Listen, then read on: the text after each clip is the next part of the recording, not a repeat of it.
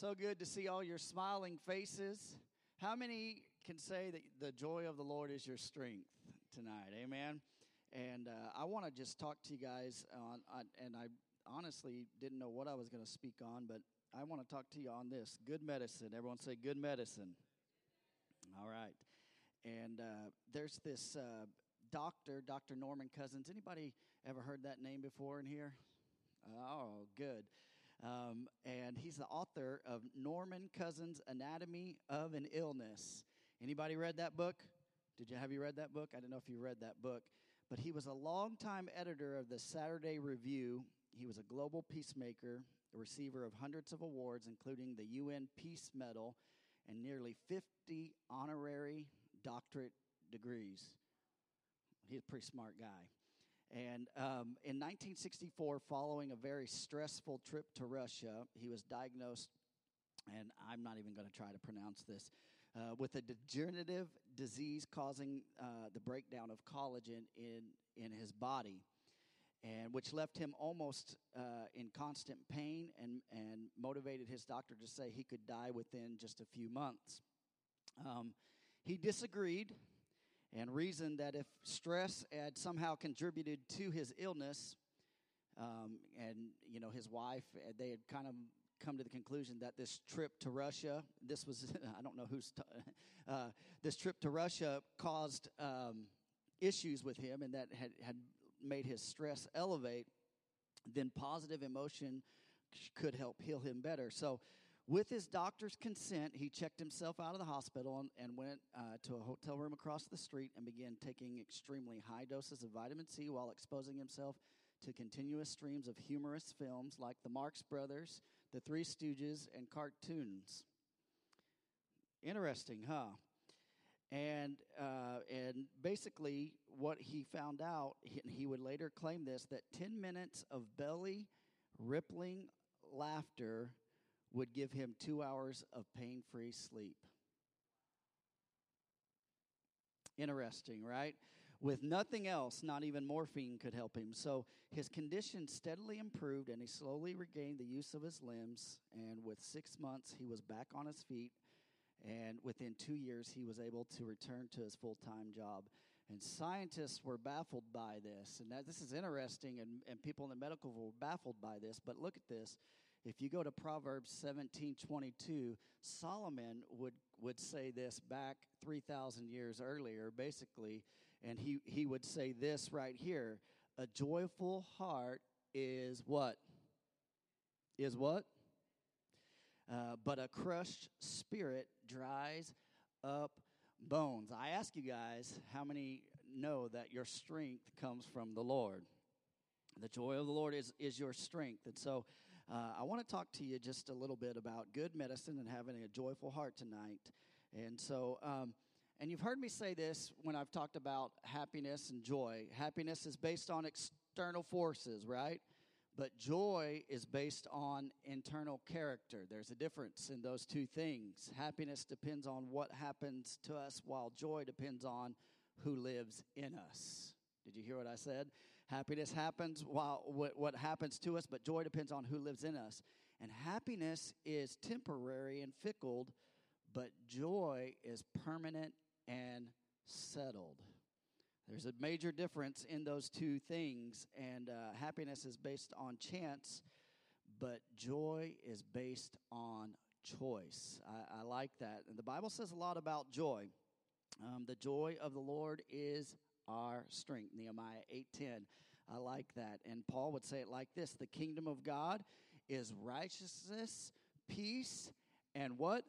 Joy in the Holy Ghost, Romans 14:17. So we ought to be operating in joy as believers. How many could say, hey, I have the joy of the Lord operating in me? I love to be around people who operate in the joy of the Lord. Put me around people who are happy and who are glad to be alive, who aren't always complaining, who aren't always murmuring. You know, how many know that you need a good friend like that? We all need a good friend like that, or you need to be somebody's friend like that and see the good in situations. I can think of few people that I always see that always seem like they're in a good mood. I'll call her out. She's not here tonight, but Katie Matthews. She is always bubbly, happy, in a good mood. During VBS, she was not feeling well. She had a headache, and I said, "Are you okay?" And she said, "Yeah, I'm fine," and just went right on and didn't let it bother her one bit, one iota. And so I want to just talk about, what it takes to surround yourself with joy, to have the joy of the Lord in you in this time. How many know that in this world, there's a lot of things that are kill joy? I mean, you can turn on the news and just get depressed really fast. Or you could, look at a lot of things in this world and just get super, super discouraged. But how many know that my joy is not based on what happens in the world, but my joy is based on my relationship with Jesus Christ and who he is? Amen?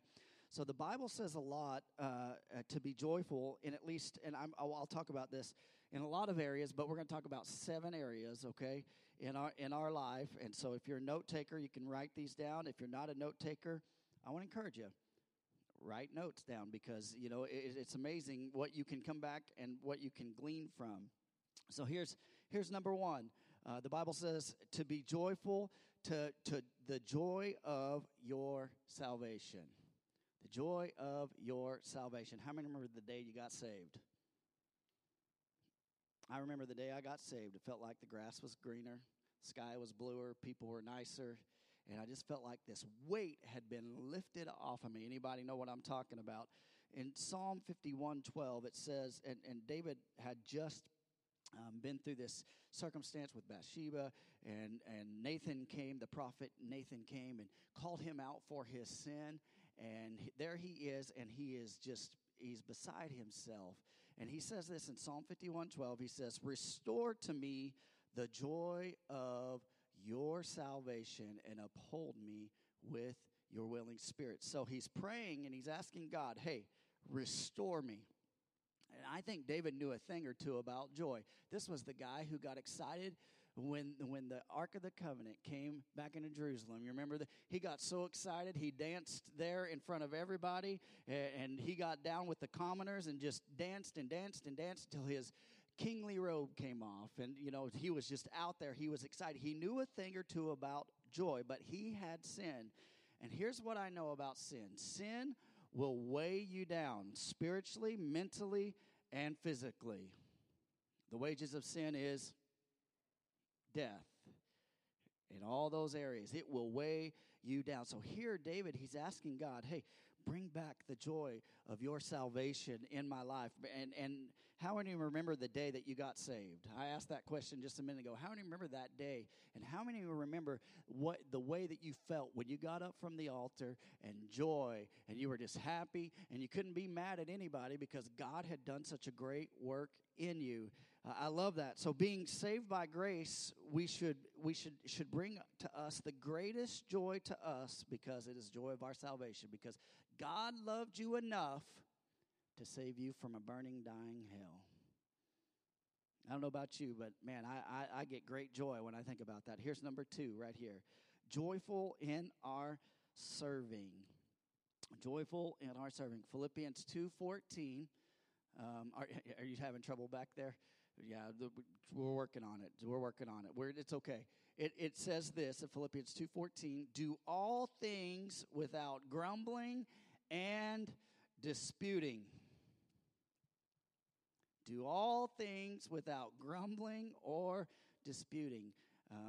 I was talking to Peyton Olson earlier, and we were going, this scripture came up, and while she was there, and I said, Peyton, I said, when your mom asks you to clean your room, you know what the Bible says? It says you are to do all things without grumbling and disputing. And she went, in only a way that Peyton could. That is such a great verse for us to live by. How many love serving the Lord? I love to serve the Lord. It is my greatest pleasure to serve the Lord and to live for Him. And to fulfill my call for God on my life. And listen, it's not always easy. And sometimes as a pastor, sometimes I want to grumble, and sometimes I want to dispute, and sometimes I want to get upset, and I want to get mad. But then the Lord just simply reminds me of this verse written in Philippians, do all things without grumbling or disputing. I say this to my boys all the time. Novak and Wyatt, they're a big age gap in the two, but man, they fight like it's like oil and water. You put them two together, Novak's not backing down, even though he's half the size of Wyatt, and Wyatt's strong-willed. And there they are, oil and water, and they were arguing the other day, and I came in and I sat them both down. I said, listen, this is what the Bible says. Blessed are the peacemaker. And they both sit there, and I looked at Novak, and I said, are you making peace? And he's like, and I looked at Wyatt, and are you making peace? And then, so I told them that, and I thought, oh, man, this is a great lesson. So then I hear them arguing in the room the other day, and I hear Novak go, Wyatt, you're not being a peacemaker right now, buddy. And I don't think that was the angle that I meant for him to be using that for, or what the Lord meant for us. But in our hearts, we ought to be making peace. We ought to serve the Lord with our best intention. This is what I've learned as a pastor. Sheep like to bite, right? If you raise sheep or you raise animals or you raise goats, goats, I don't like goats because they're so unpredictable. They look at you with the weird look, and it's just about to just come headbutt me right now. I know that goat, if I turn, it's going to hit me, and it's going to, but here's the thing about sheep is sheep oftentimes, they'll bite each other, and they'll cause harm, or they'll try to bite a shepherd, or they'll do those things. And oftentimes, as a pastor, sometimes you can get distracted by those moments. But here's what I know. The Good Shepherd in heaven reminds us, hey, it's going to be all right. And I like Paul's perspective here because he's writing this joyful verse right out of prison. He's in prison. He's writing this verse. I think that's amazing to me. And God reminds me why I serve. I love the Good Shepherd. He always reminds me when things get rough, why are you serving? And it's a good reminder to me. Another thing, when I'm busy serving, here's another thing. When I'm busy doing the things for the Lord, I don't have time to complain or bite other sheep. Right? And so that would help a lot of us out. And some people are professional complainers. Everyone look at your neighbor and say, he's talking to you. Some people are professional claimers. Some of your wives are looking at your husbands right now, and some of your husbands are looking at your wives right now. But here's the thing. The Lord flips the script on my heart, and he says, hey, my joy is not a burden. It's not a burden. A burden to serve him. It's not a burden to serve the Lord. It is a joy to serve the Lord. Amen? All right.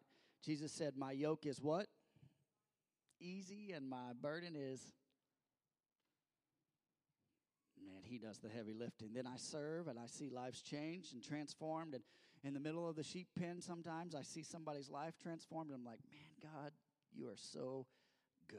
Thank you for your goodness and grace. Here's the next one, joyful in giving. Joyful in giving. 2 Corinthians 9:7, it says this, each one must give as he has decided in his heart, not reluctantly or under compulsion, for God loves a cheerful giver. So Paul, just to give you a little context of what's happening here, he's taking an offering.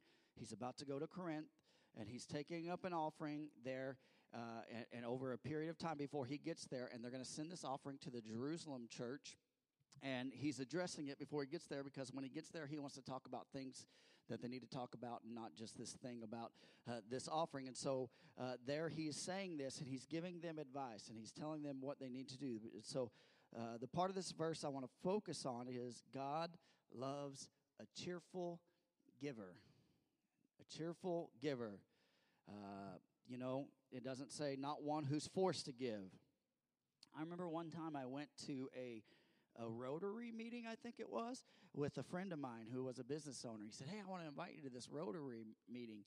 And, I felt like all they did was nickel and dime me. We give for this and this and this. And I was just like, I couldn't believe it. And if you're in the Rotary, I'm sorry, I'm not picking on you. It wasn't here. It was another town or anything.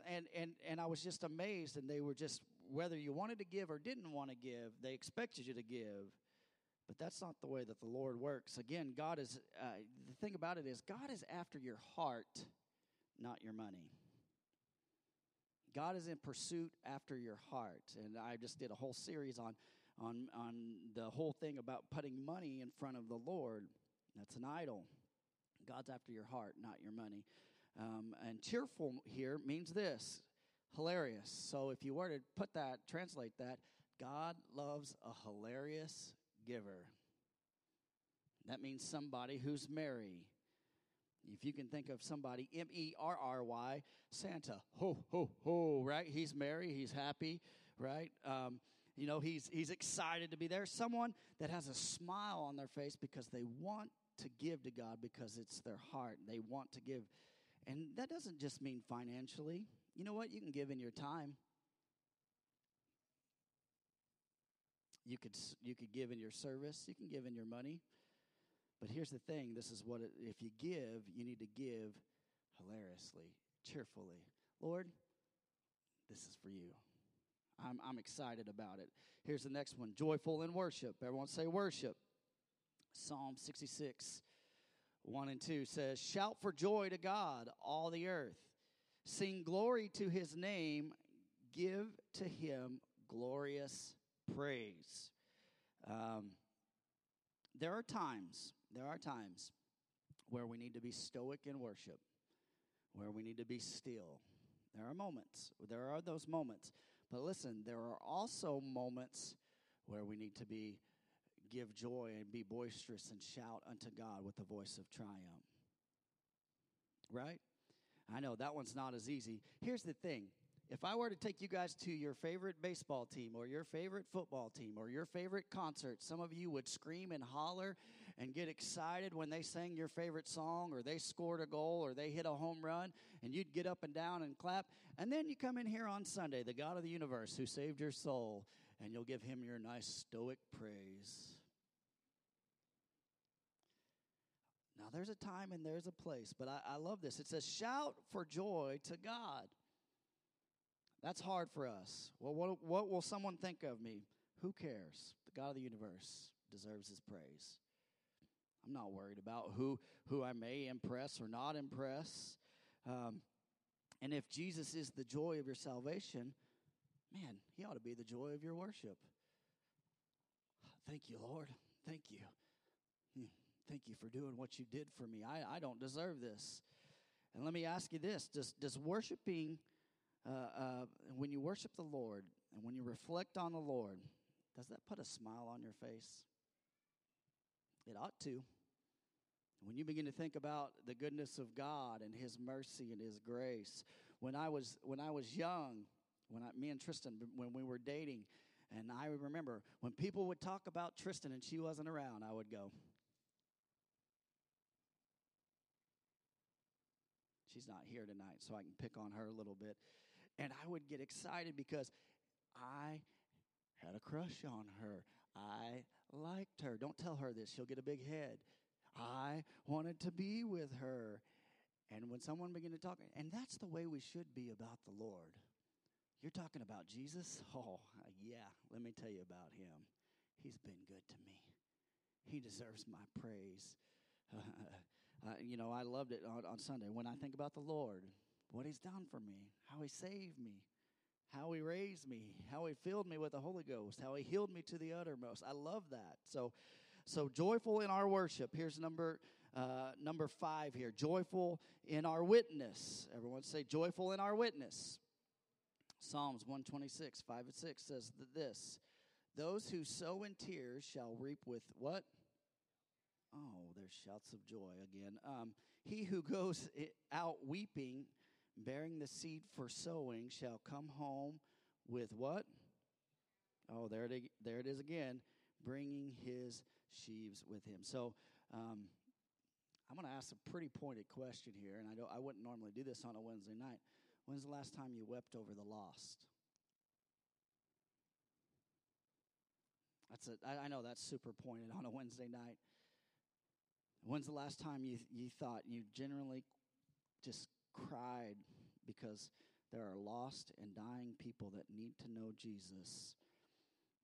Maybe it was a friend, maybe it's a family member, maybe it's a coworker. You just said, God, they need to know who you are. There's a story of a young pastor who graduated magna cum laude from the top-ranked seminary, and he stepped into his first church service proudly heading to the pulpit with great confidence. And he went to open his mouth, and his mind went blank. And listen, if you've ever spoke in public speaking, man, sometimes that just happens, and you're just going, oh, where in the world was that thought process happening? And he had that moment, and his mind went blank, and he stumbled on a few words, and then he got nervous, and he stuffed his notes in his Bible, and he walked with his head in his hands, and he walked away with his head in his hands. He was crying. An old precious saint said this: if he had come in like he left, he would have left like he came in.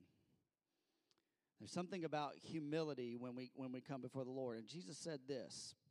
He said this in the parable. We'll sow seed. And as a pastor, do you get discouraged when people don't come to know Christ? Well, sometimes I feel like I do, but the parable of the sower tells me that there are 4 types of soil. And sometimes it'll stick and sometimes it won't. It's the condition of the soil that matters. My job as the sower is just to throw the seed as generously as I can and say, hey, here's the message of Jesus Christ. And if it sticks in their heart, that's the Lord's work to do or to not do that thing. And Jesus, when he talks of that, he says, when we sow in tears, we'll reap with shouts of joy. One of the greatest things as a minister of the gospel is when someone comes to know Christ and you've been sowing into their life. It's amazing. It's great to walk side by side. It's a great joy to lead someone to Christ. Matter of fact, I have a pastor friend in Missouri. He's older than me, much older than me, and he's my dad's age. And matter of fact, every time I see him, he reminds me, hey, young man, I got saved because your grandpa led me to Christ. And he reminds me every time I see him and what great joy there is in that. So here's number 6, joyful in our trials. Oh, you had me on all of them except that one, TJ. Joyful in our trials. James chapter 1, verse 2 says this: count it all, my brothers, when you meet trials of various kinds. I don't know about you. I don't get excited about trials. I don't count it as joy sometimes. Verse 3 says, for you know that the testing of your faith, what produces what? Steadfastness. And let your steadfastness have its full effect, that you may be perfect and complete, lacking in nothing. So to be joyful in trials, we have to determine in our minds where our joy comes from. Here's the thing, because when I look at a trial, when a trial's going on, if I let that trial determine my joy, guess what? It's going to get misdirected, because sometimes it's like what I talked about Sunday. It's like Peter and Jesus. When Peter took his eyes off Jesus and put them on the waves, he got distracted. And it's so easy to be distracted by the waves. We lose our joy in trials because we equivalent it to what's going on the outside of us. But listen, it's based on the inside of us. Our joy is based on a person, the person of Jesus Christ living in us. I love that. In this trial, we should ask this in ourselves: is this trial teaching me something and producing in me what it takes to be steadfast? Because that's what James is telling us here. He said, hey, if this trial, it should be working within you. It should be making you steadfast. It should be helping you along your way. And once you're steadfast, the full effect of that is you'll be complete and you'll be lacking in nothing, including joy. That's great. I remember growing up, we were painting a house. My dad was doing a summer job, and he had my brother who was a much better painter than me, and he invited me along, and he said, I'll pay you to help us paint this house. This was an old Victorian house, like a 3-story house. I don't know why my dad did this. This was crazy. He's a pretty good painter. But we were up in this house, and my dad had me, I was probably 13 years old, up in the top of this house. There was I don't know what you would call it, a room with like 32 windows around it. It was just like popped up, and I was up there painting. And my dad put me up there where it was safe, where I wouldn't fall and I wouldn't hurt myself, and where they really wouldn't see how bad of a painter I really was. And so he had me up there, and there I was. I had a gallon of paint, and I'm painting away. I'm doing windowsills, and there was a guttering system up there where the two parts of the house came together. And guess what I did? I spilled a whole gallon of paint down the gutter. And I remember thinking, if I just take my time up here for the next 3 hours, my dad won't know that I messed up. And I was like, no, I got to tell him. So I remember going downstairs, and this guy who owned this house, his name was Howard. I don't even know his last name, Howard. We called him Howard the Duck, me and my brother. That's what we called him, Howard the Duck. And he was a nice guy, really nice guy. And I remember I went to my dad, and I was like, Dad, I just spilt this gallon of paint and I up here in the gutter. And he was just like, oh, man, son, really? You know, and he was just, and I was like, I know, I'm sorry, I didn't mean to do it, and all this stuff. And so, you know, I'm down there, and my dad goes, and he goes to Howard. He says, Howard, I got to tell you, my son, who's helping today, probably won't be here tomorrow, is helping today. That was my way to get out from going the next day. But anyways, and he said, my son who's helping, he spilled a whole gallon of paint up there, and it went down the gutter. And I loved Howard's response. He goes, my gutter's sealed now. And I looked at my dad, and I was like, yeah.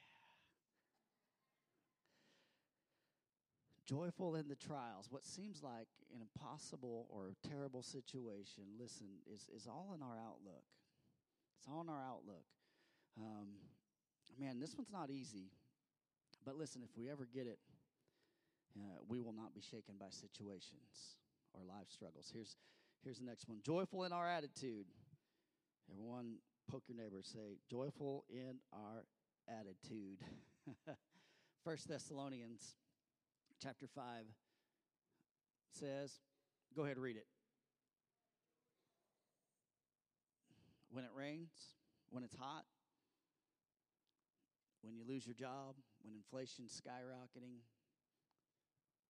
when everything's falling apart, when it's all good, rejoice always. You know what rejoice means? Joy, joy again. Joy, joy again, always. Rejoice always. The next part of this says, pray without ceasing, give thanks in all circumstances, for this is the will of God in Christ Jesus for you. One of the wills of God for you is that you rejoice when? Always. We should always have joy. I don't know about you. The world's frustrating. The world is frustrating at times, but my joy is in the Lord and not in this world. I like that. So I can walk with a joyful attitude, and I can love on people, and I just love people who are genuinely joyful. I want to be around people like that. One of my pastors that I served under in Texas, probably one of the happiest guys I've ever seen in my life. He's older. He doesn't get around as good as he used to, but that guy always has a smile, always has a joke, always has something positive, something good to give to you. Matter of fact, he is one of the few guys that I know when he calls me that he is one of two things. He's calling to tell me something serious, or he's calling to tell me a joke. That's it. And he will call me, and he'll say, hey, and he'll tell me a joke, and he'll laugh, and then he'll hang up the phone. I want people like that in my life. I need people like that in my life. And I love that. My dad's the same way. He'll call me. One time, my dad came to school when I was in high school, pulled me out of class, walked outside with me, and I was like, what's going on? And he said, I heard these 3 jokes I wanted to tell you. I don't remember the jokes, but I remember thinking, I'm out of school. I'm pretty happy right now. I'm good with this. Lord, teach us to rejoice in all circumstances. So what does it take to be joyful? All right, so I'm going to give you some things. What does it take to be joyful? Here's 5 things. I think it's 5. I can't remember. 5, 4 off the top of my head here. Number 1, cultivate your relationship with God. Cultivate your relationship with God. If you don't talk to God, you'll not know who God is. If you don't read his word, you'll not know the character of God. Cultivate your relationship with God. Romans 5:1 says this, therefore, since we have been justified by faith, we have peace with God through the Lord Jesus Christ. So here's the first, it's spend time with him. I wouldn't have much of a relationship with my wife if I didn't spend time with my wife. And it's important. And what I've learned in my marriage is what I put into my marriage is what I will get out of my marriage. And what my wife puts into our marriage is what we'll get out. And if we're working together on the same team, we can have great things. But we have to spend time with the Lord. So how do we do that? Number one, prayer. Prayer. Simple, right? Pray. How's the old song go? Read your Bible, pray every day, and you'll... Man, there's some old people in here. Right? And you'll grow. It goes like that. And then it says, neglect your Bible, forget to pray, and you'll shrink. Some of you went to the same Sunday school I did when growing up. But prayer, spending time with the Lord. So, and just, I don't want to overthink prayer. It's important. It is very important that you have a prayer life. Your prayer life should not be over your food and here on Sunday morning. It ought to be personal with the Lord at home, in the morning, in the evening, in the car. When I'm by myself, I love to talk to the Lord. I look crazy, but now they have phones in the car, so I don't look as crazy as I used to. But I love to pray. I love to pray to the Lord. Here's the second one: the Word of God. And I'm gonna give you guys a high five way to get the Word in your life. Are you ready for this? This is simple, real simple, right here. Your thumb is this. Hearing the Word.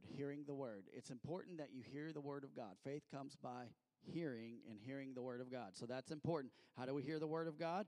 You're hearing it right now. You hear it on Sunday. You hear it on Wednesday. You hear it on a podcast. You hear things. So number one is hearing the Word of God. Here's number two right here. Reading the Word of God. Reading the Word of God. There's a difference in hearing the Word of God and reading the Word of God. Matter of fact, it's important. I like to do this. When I read the Word of God, I like to read it out loud because then I'm also hearing it. Oh, there's something to shout me down on that one, all right? Reading the Word of God. Here's number three, the middle finger. Are you ready for this? Is this studying the Word of God. What's the difference in reading and studying? Well, I'm glad you asked because it's important. Pulling out a piece of paper and a pencil. And not only are you just reading it, not only are you just hearing it, but you're actually writing down. Lord, this is what I feel like you're speaking to me through this. Lord, this is what I feel like your word is telling me. Here's number three, the fourth finger, the ring finger. Memorize the Word of God. Everyone say memorize. Say, I'm old. I can't remember anything. Well, I'm in that same book sometimes. But this is what I learned. And I learned this from a pastor a long time ago. And he could just quote Scripture left and right. And I was like, man, that is amazing how you can do that. And I'm like, how do you do that? And he said, you know what I do? He said, I take a verse and I write it down on a 3x5 little card, and I carry that card for a week or two until I have that verse memorized. And I pull it out and I just keep reading it until I learn it. Memorize the Word of God. Number 5 right here, meditating or chewing on the Word of God. That word meditating is not getting down in a position, no, it's meditating. It literally means this, to chew the cud, like a cow chews the cud, like it's getting every bit of nutrient out of the Word of God. It's not, to meditate on the Word of God. Sometimes I just meditate on the Word of God. I think about what I'm reading, and I begin to just say that word over and over. And I say, God, what are you speaking to me? So, and here's the last one is this, the palm. So we got all 5, right? The palm is this, application. How do I apply it? How do you apply the Word of God in your life? See, we might be good at reading the Word of God, but is it application in your life? Some of us know the Word of God, but some of us don't have it applying in our life. So application. And listen, this is what I've found out. When you do all those things, your whole hand like that, guess what? You get a hold of the Word of God. And you have it. It's something that's powerful, a way to hold on to the Word of God. So read your Bible, pray every day, and you'll what? Grow. I like that. If you neglect your source of joy, it stands to reveal that you will feel your joy is in low supply. So, Lord, I'm gonna pray to you. Lord, I'm gonna read your word. I'm gonna find out what you say. Here's another one: cultivating a forgiving spirit. Woo! Oh man, here's a good way to bring joy. Ephesians 4:32 says this. You ought to write this one down for all your kids too. Be kind to one another, tenderhearted, forgiving one another as God in Christ forgave you. I'm good with God forgiving me, but sometimes I struggle with me forgiving others. Am I the only one? And I love this verse, but man, I just feel like this verse gets a little bit more intense. It's like a setup. It's like, and it gets a little bit more potent every statement. Be kind. Then not only be kind, but then be tenderhearted. That means you need to be a little soft-hearted towards someone. And then the next one is like, forgive them. Forgive one another. Lord, you want me to do that? Yeah, forgive them because I forgave you. Gets a little bit stronger and stronger.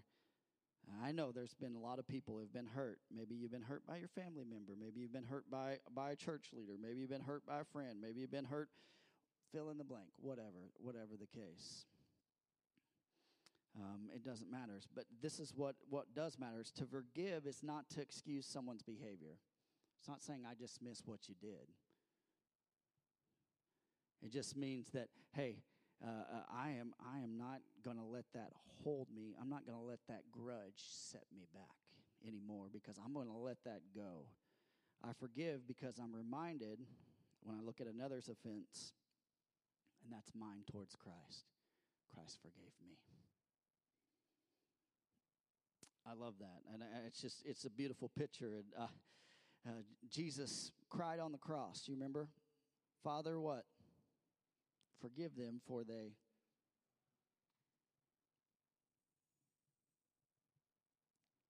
What a beautiful picture of forgiveness. I know if it would have been us on the cross, we would have probably been like calling down fire. Lord, wipe them out right now. But no, he said, forgive them, for they know not what they do. And he forgave your offense and my offense, suspended between heaven and earth that day. 2 Corinthians 5:21 says this, for our sake he made him to be sin who knew no sin. Jesus didn't know no sin. He became that so that in him we might become the righteousness of God. I love it when someone forgives me of a debt or they forgive me of something, an offense, and I'm like, thank you for your grace and mercy on that. I need that in my life. I need that everywhere I go. I make mistakes all the time. I let people down all the time. I need that in my life. If you need somebody that you can forgive all the time, forgive Pastor all the time, all right? I'm not perfect. I'm not even close to perfect, but I do know this. Jesus, who was perfect, he bore our sins on the cross and said, hey, I have forgiven you. He paid it all. He paid it all. And what a great joy that brings to us. Our debt is canceled. It's all because of Jesus.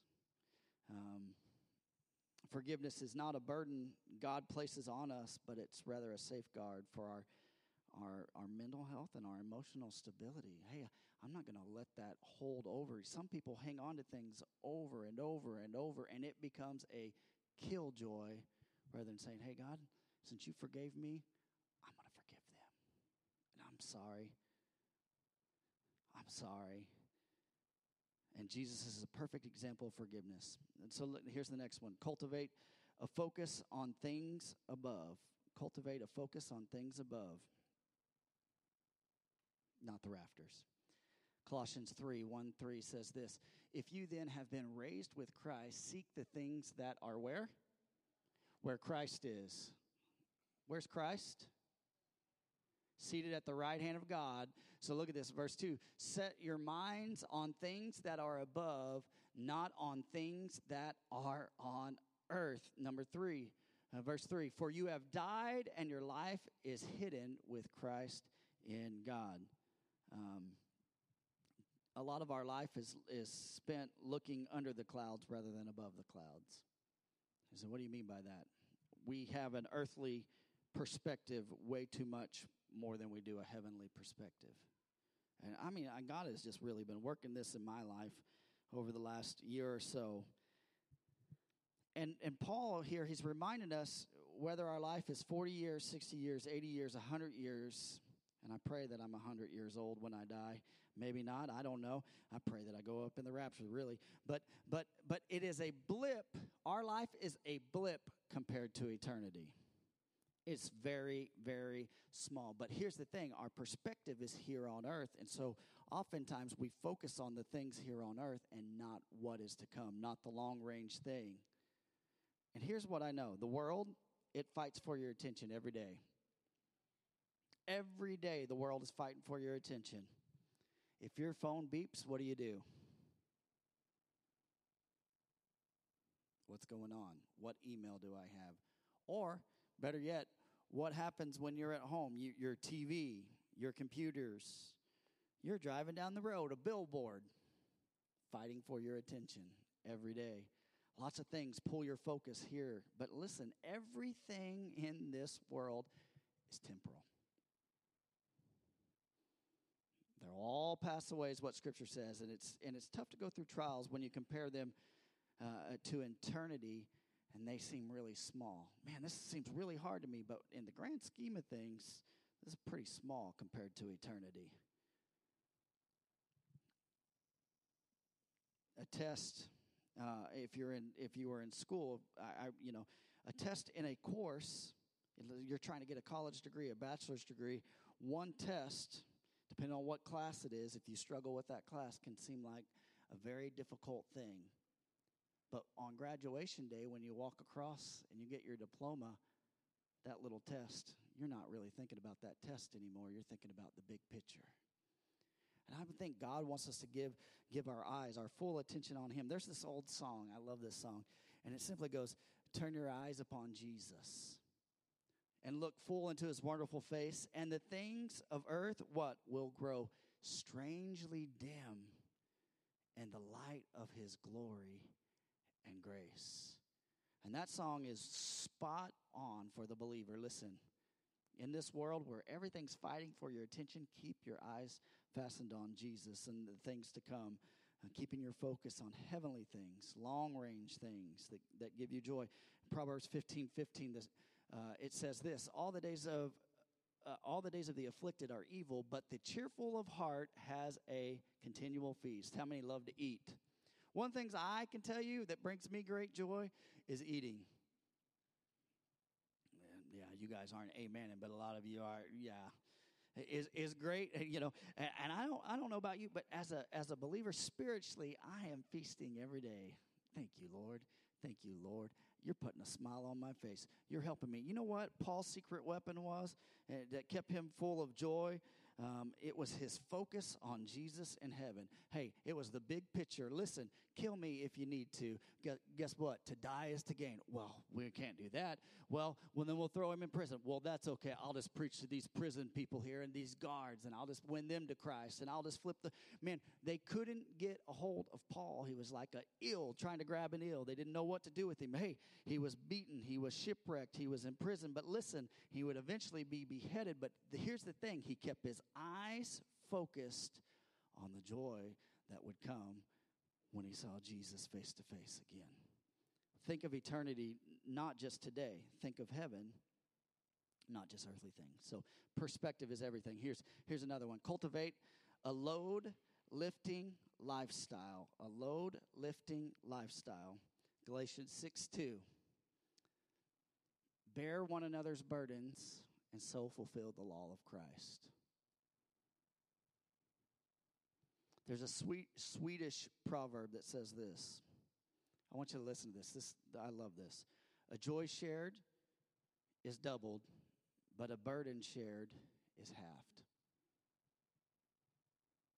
Think about that for a moment. A joy shared is doubled, but a burden shared is half. It's kind of like if I was to get some exciting news and I was to come up here to Randy and say, I got this good news, and he's like, oh, that's great, Pastor, and we're both doubling in joy up here. We're excited. But then there's another moment where I come up to him and I'm like, Randy, man, I am really you struggling right now? And he's like, Pastor, I got your back. I'm going to pray for you. I'm going to lift you up. And guess what? That burden begins to be lightened. I love that. Instead of carrying the load of life on my shoulders, and God designed it for us where we could help each other out. And here's what I know. Instead of just me carrying a burden in my life, I know there are people in this church that I can lean on.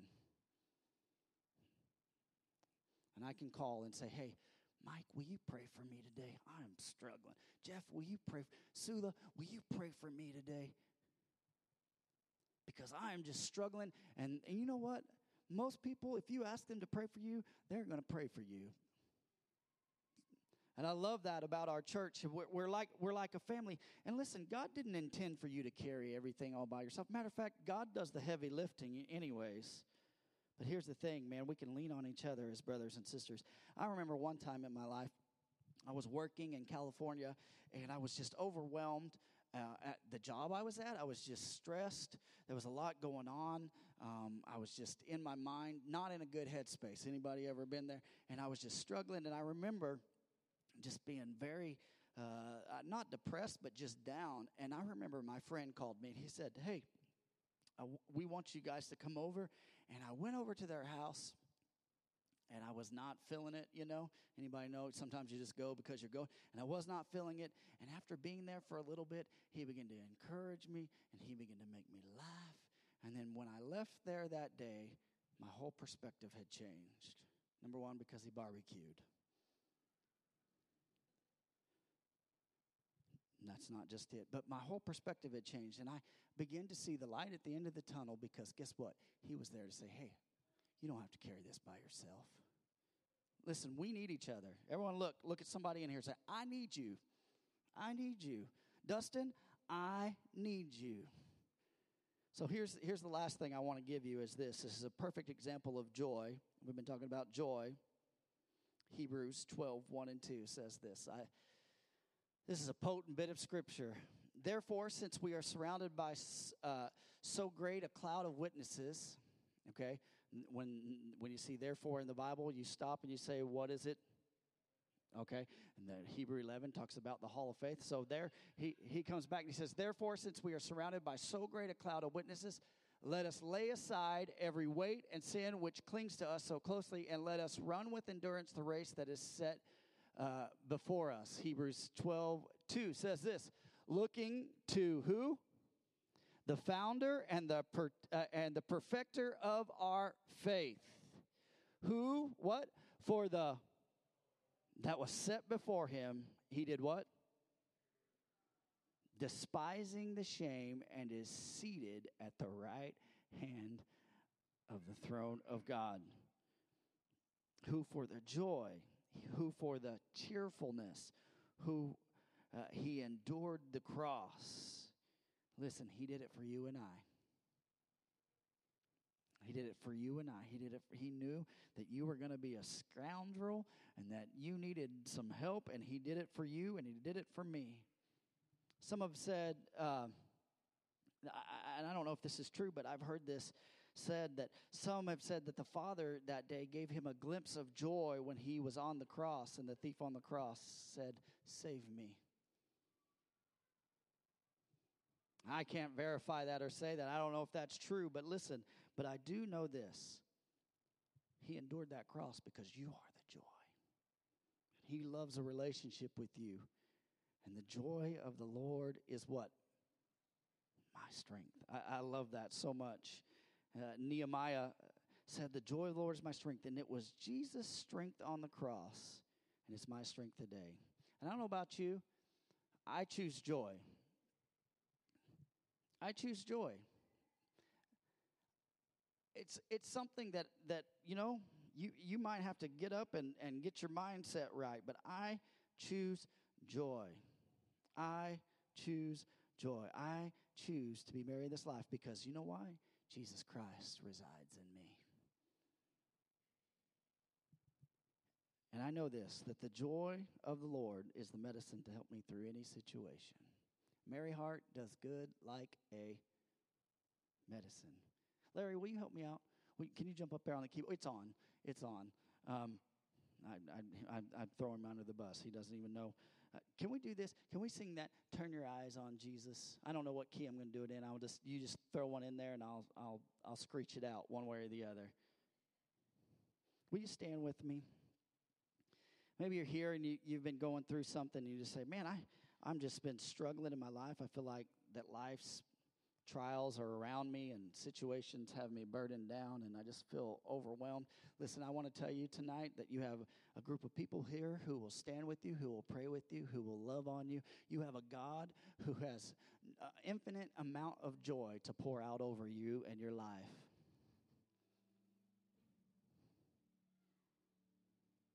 They're having joy back there in Sunday school right now. I think it's karate night back there.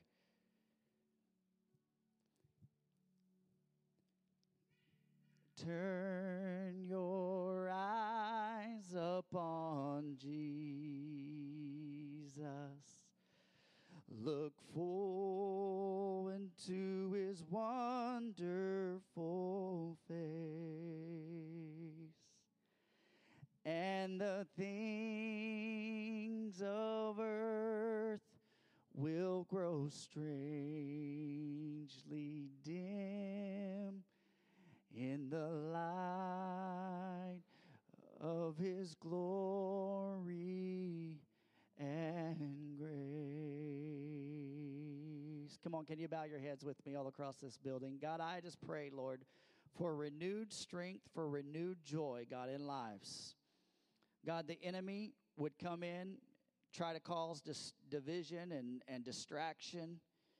But, Lord, the joy of the Lord is my strength. Lord, I refuse to let the trials of this life distract me. But I laser pinpoint my focus on you, Jesus. Because when I do that, Lord, the things of this earth, they just become so small. God, they just melt away in your presence. God, I pray right now, Lord, that renewed joy would just fall in this place, in this moment, God. God, I thank you for this church, God, of believers who will stand in the gap for others, who will pray and who will lead and just say, "Hey, I'll pray with you. I'll believe with you, and I'll hold you up in prayer, and I'll cover you with grace."